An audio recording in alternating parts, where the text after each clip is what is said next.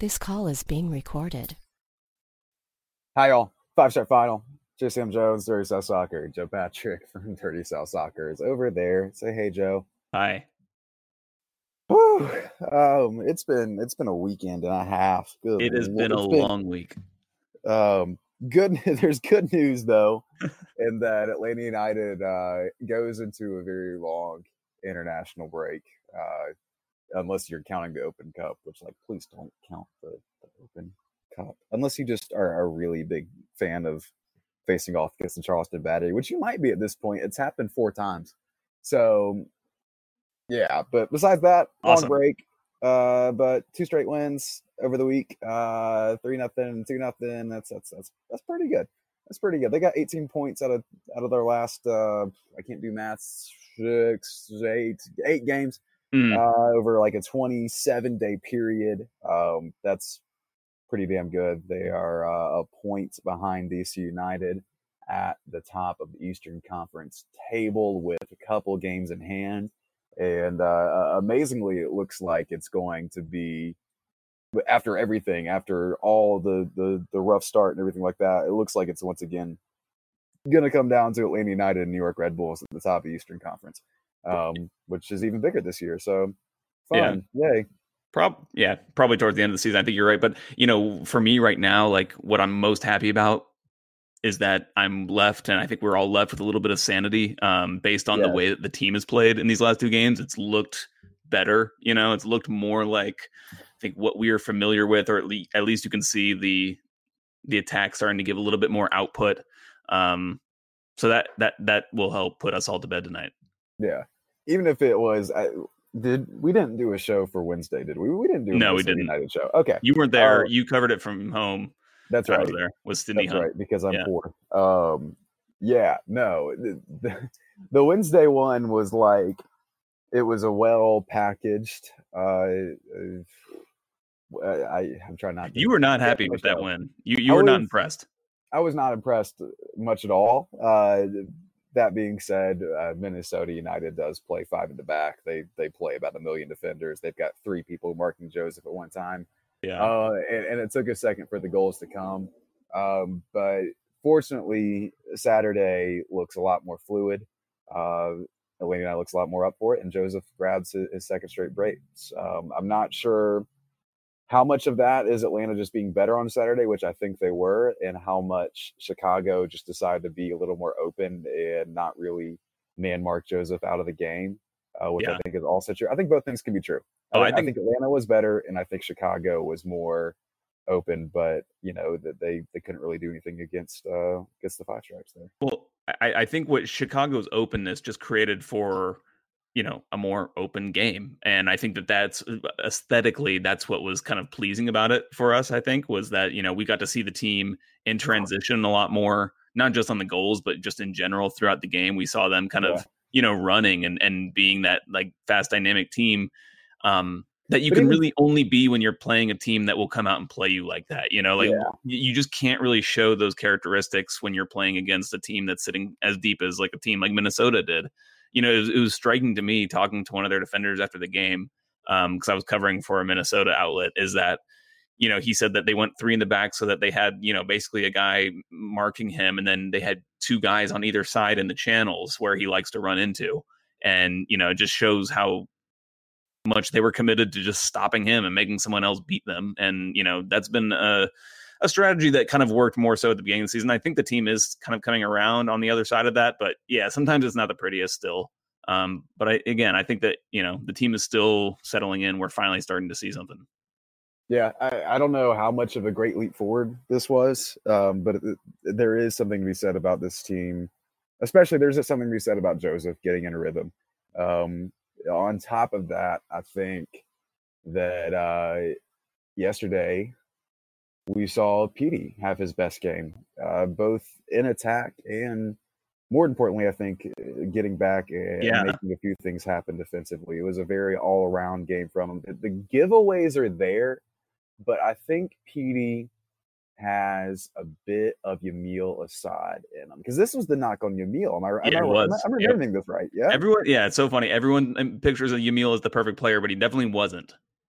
Oh yeah, I mean there were people who outright hated Yamil at Oh times, yeah. because he gave the ball away a lot. But Yeah. what we said then is what I will say now, that you have to have people taking chances with through balls and everything like that. The return rate hasn't been high enough for Petey this season so far, but I think we can be encouraged by what we saw Saturday, and if he can start to really figure a few of those out and place one or two a game, where I mean you're playing Joseph in for one of the easiest finishes of his career, then that's going to be a huge part of this team going forward. So I think something else that was kind of discovered by Frank DeBoer, whether intentionally or unintentionally, over these couple of games, was the little tactical switch he made to move Julian Gressel inside and play PT on the right wing. And I thought that, he's actually said some really cool stuff about it, I think. So he talked about, the problem with playing Julian on the right wing is that he needs someone to like play him in. He's not going to be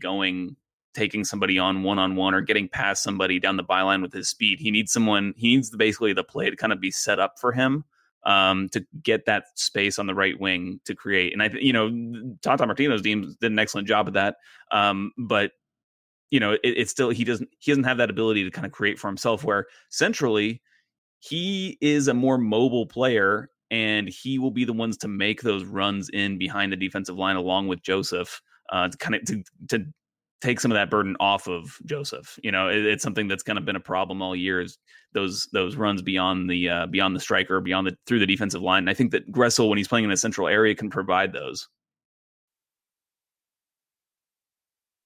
Yeah. And he's shown himself to be pretty good technically too. But it'll be interesting to kind of see how that it's working so well right now. It'll be interesting to see how that gets shaken up with the integration of Barco back into the team whenever that happens. I think it'll happen at like the end of June, which I think is Atlanta United's next home game in the league. I'm not sure. Yeah, no, that's interesting. You kind of wonder what they'll do there with that. Whether I'm assuming Gressel goes back out wide, but do you invert Gressel or do you invert Petey? Or do you? What do you do? Who knows? I don't know. I think Frank DeBoer likes him as a central midfielder right now, whether it's like a number 10 type, what he's been doing, or maybe he could play in a deeper role later in the season. But sure, he's not a player that is, I cannot just see him being removed from the lineup. Like, I think Frank DeBoer trusts him. I think he trusts him like as much as any player in the team. Absolutely. Yeah, no, and he should, because Gressel for the eye test, I guess. Gressel is a person who will probably never really pass it, but the output he puts out, Jesus Christ. But for the numbers he puts up, it's just something you can't remove. Gressel's talked in the past, and Doug Roberson of the AJC mentioned this too, about the game being fast for him at times in the middle. Yeah. I never really notice it when he's in the middle. Like Chris McCann, that was our knock on him all the time, right? Anytime he went centrally, that it was very clear that he needed to be near the touch line and having a lot of space. This may have been Felipe, actually, who said this. I don't know. But yeah, I think it was Felipe. Yeah, it was Felipe. Sorry, Felipe. Yeah, no, Gressel, it never seems like it's too fast for him. Well, I think he's just a much better player now. Like, I think it was, I think there probably was a period of time where he had to kind of adapt to that position, because in college he played kind of a lot up top, I think, kind of as like a target man almost. I mean, he kind of played everywhere, but yeah, I mean, I think it did take some adapting. The fortunate thing for him was that even when he was poor on the ball, which I think he was, quite often when he played in those central areas, he was never an overall like detriment to the team, because he's always had like those like quick reactions and ability to read the play where he can, assert himself defensively. So I always feel like that kind of gave him a baseline of what he provided to the team, what output he put out, some might say. Joe, Sam, my head's spinning, man. I don't know. There's just. Well, let's talk about something else. Let's talk about what I thought was the most interesting part of Saturday night, which was what Frank DeBoer said after the press conference about Oh, wanting can I to sign a player. Can I read this quote? Yeah, Yeah. go for it. Yeah. Oh, That's it. That's the whole quote. That's the damn. whole quote is yeah. Yeah. It was so weird. It was so striking in its bluntness. Everyone laughed when he said it. I was spaced out like I have been all weekend. You were in rough shape. Yeah, I was struggling yesterday, but you know, it was I like looked up from my phone and started laughing, and it was a quality moment with Frank there. Like even he started laughing. Like, yeah, and you've talked about it before about how personable he is, just kind of outside of the press conference. Oh, I have a story to tell. Yeah, yeah, but to see him just, you know, Tata would have said something to the effect of, you know, he would have winked after he said something. To the effect yes, he definitely would have done the wink. Wait and see, wink. Mm-hmm. But Frank just said, yeah. We're gonna have this is efficient, man. That European efficiency, you know, just no beating around the bush. Exactly. So I have to. Can I tell my story? Yeah, absolutely. That's what this whole podcast is for us to tell our stories. That's right. So it was really funny. There was one day of media between these two games. It was on Friday, and we were there. And so normally what happens is we get there at the beginning of practice or before practice starts. And then when the guys kind of go out to do their first drills of the day, they bring us out for what's called B-roll, which is, if you're not, you know, familiar with this kind of stuff, it's basically when the TV cameras go set up, or anyone who wants to film gets set up and just like films. It's like time to film so they can show it on the nightly news or whatever. And but the print journalists are allowed to just like still go up, and you know, they're not like barred just because they don't have cameras, so we just go up there and watch. And so normally when that happens, we get like 10 minutes, we come back down to the media center, which is in that pavilion if you've ever been to the training ground. And then it's like they have their whole practice, and then the guys come down afterwards and talk to us in the pavilion. And so normally there's like an hour between when you get back down to work and then when they actually come. But for whatever, on Friday, since you know these games are coming so thick and fast, there's just no training time. So after B-roll, we went down, and we didn't realize this, but like Frank DeBoer was like 60 seconds behind us, which was weird. Like that's never happened before. But none of us knew that. And one of the other media members, who shall not be named, I'll spare him. He's a TV guy, so I don't think anyone really would know who he is. Went to the bathroom, and Frank DeBoer comes in, and we're just like waiting for him to come out of the bathroom. Some time starts to, you know, the clock keeps ticking. Justin starts getting anxious. He calls the guy's cell phone. The guy's cell phone is sitting on the table inside the pavilion right next to us. The bathroom is like outside. You have to go around a corner. So it just became awkward, and an awkward waiting game. So Frank just like took a seat at one of the tables in the pavilion, and we started talking about the under-20 World Cup. And like at one point, Frank, when we were talking about the guy in the bathroom, Frank was like, "Special delivery."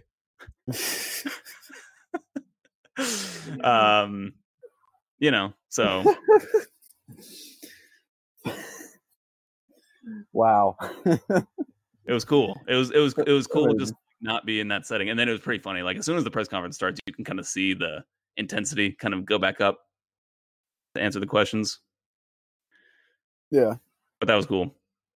I enjoyed it. Fun, we got to tell them how we all stopped our press conference to watch Ezekiel take a free kick the other day. Beautiful. Why are we telling this story? Well, he said that we're going to sign a player, which is cool. Yeah. So, but we should probably talk about it. Where? I don't know. Who? How? I know how. So I cleared 2 international spots with Julia Gressel and Gordon Wild, but yeah. So here's the thing. I don't think this has kind of been probably discussed enough, but it's still early, of course. So Anderson Asiedu, his roster spot is now vacated, so that's what basically opens up a space to sign somebody. But his slot is only basically open for a player that would make like near the league minimum or as a homegrown player. So I think it's probably most likely that there's an Atlanta United 2 player given a first team contract. That's what I want to. That's what I'm thinking. Okay. That's what I'm thinking. Anyone but that stands out enough to? Yeah, there's some names. George Campbell is a guy who has a scholarship to go to Wake Forest, I want to say, but don't quote me on that. He's been a standout this year for the your twos. Boy, right? This is your dude. This is the destroyer in the middle of the field. Am I right? No. He's a center back. I don't know who that would be that you're mentioning. Anyway, never mind. Who knows? He's a center back. He could be wooed by a professional contract. And then you also have two guys who are playing in the U20 World Cup who just finished. One of them is Wesley Decas. He's a Honduran center back, and they got crushed in the U20s. By the way, in 3 games they gave up 19 goals. Oh yeah, this is the team that lost. And he was the center back captain. They gave it. Yeah, exactly. Yeah. So he was the captain of that team. Anyway, Whoa. tough break there. But the one I'm really interested in, maybe this is who you're talking about, Guillermo Benitez, who's a left back from Panama. I think Atlanta United 2 just signed him this past offseason, but he was in the U20s and his team didn't get crushed. I don't think they advanced, but they only lost like France 2-0. So I actually want to go back and watch that game to see how he performed there, because I did look and he started and played 90 minutes in all the 3 games. So I think he's one, especially if we've been talking about, a lot of people have been talking about how Atlanta United needs a left back, which I don't know if I quite agree with, but I could see it. I understand the rationale, and I don't I don't deny that it's like something they could add to. But I think that's what you're looking at. But so I think that Frank de Boer, when he said he wants to add a player, I don't even think, even though Anderson Asiedu was referenced in the question, I don't think that's what Frank de Boer was thinking about. I think he is thinking about another transfer. But that's kind of just more speculation on my part. I'm gonna. That's just like how it came off to me. Not in the system already. I always feel like these things surprise us. It's gonna be some random human we've never ever heard of, and then everyone will act like they have opinions on once they announce them. But we'll see. Don't you think if when Doug asked that question, if he was only thinking about calling up an Atlanta United 2 player, that he would have just said it? I feel like he would have just hinted at it. He wouldn't have been so like, yeah. I feel he wouldn't have been like, no more. He refused to answer any follow-ups about it. So I think he has someone else in mind. Yeah, I mean, the reason you wouldn't bring it up is because it's not quite done yet. You still have things to work out and everything. But if you were just going to pull someone up, which you can do to an extent anyway. With you can do it about 3 times before it stops working. So I guess you do have to sign them on a professional contract. But it's going to be someone weird. We're going to have no idea until it happens. Should we broach the Emil Assad territory? No, because that's the most crackpot InfoWars theory you've ever come up with. It is. I love it. He makes all the sense in the world. Where's the money coming from, Joe? Where's the money? Well, sell Tito. Oh. This is the grand scheme. Interesting. I'm actually not half joking at all. I'm completely serious, because don't you think that Tito's a player that Frank de Boer would be kind of willing to get rid of, especially with Dion Pereira having kind of done so well? Not that Dion Pereira would come in to replace Villalba, but I think that he feels like he has some depth there where he can make a move and try to bring in someone who's more his style of player. Because I feel like he's never kind of expressed that he's the kind of player that he likes in that role. Yeah. If you were asking me which person makes his team better, I think it's clearly Emil. You're right. I don't think it'll ever happen in a million years. And if it does happen, you deserve all the credit in the world. We will post this soundbite to every corner of the Atlanta United internet and be like, look at this genius human. Follow him at JPatrick200. But because all that matters in life is followers and likes, Joe Patrick. Oh yeah. 200. But the team would definitely be better, which you're not wrong about. But again, it's going to be someone we've never heard of. So there's also Darren Neals. He's just if he knows the people want something, That's the kind of crazy thing he would do. I love it. Why not? Why not, man? No, I mean, to be perfectly honest, it's more of a crackpot theory. But I do think that the part about Tito, I think, is legitimate. I would stick to that. It would free up Tam, I believe, because I believe they pay quite a bit to pay him down. I think his value, his contract's got to be coming up soon. So your window to sell him and get value back for him is probably closing. Yeah. I doubt you're going to be able to sell him for more than we actually paid for him in the first place. I think the market I think the global market has changed enough where they may be able to pawn him off to like a La Liga team or a Serie A team or something for $5 million. Because I think they bought him for like 2 and change or 3 and change. Yeah, that's right. So that's right. They need to make a profit on him, on selling him, so that they get if you sell him for X amount more than, if you get up to like $650,000 of allocation money back or something. Joe will be posting a 5-hour YouTube video about this with stock music in the background, and it will all relate back to lizard people being in charge of the government. So stay tuned for that. Stay tuned. Gonna be great. Definitely gonna happen there, bud. Definitely gonna happen. Anything else? I'm shot. Yeah. No, I think that's it. We'll probably we don't have a schedule or anything for if we're gonna record again, but we will definitely do something like before the next game, I would think. The five strike final motto: we will definitely do something. Amazing. But yeah, something will happen. I agree. It'll be a surprise. That's what we have planned. A surprise. I love it. All right. Should we get out of here? Yeah, let's do it. Let's get out of here. All right. Bye, y'all. See ya.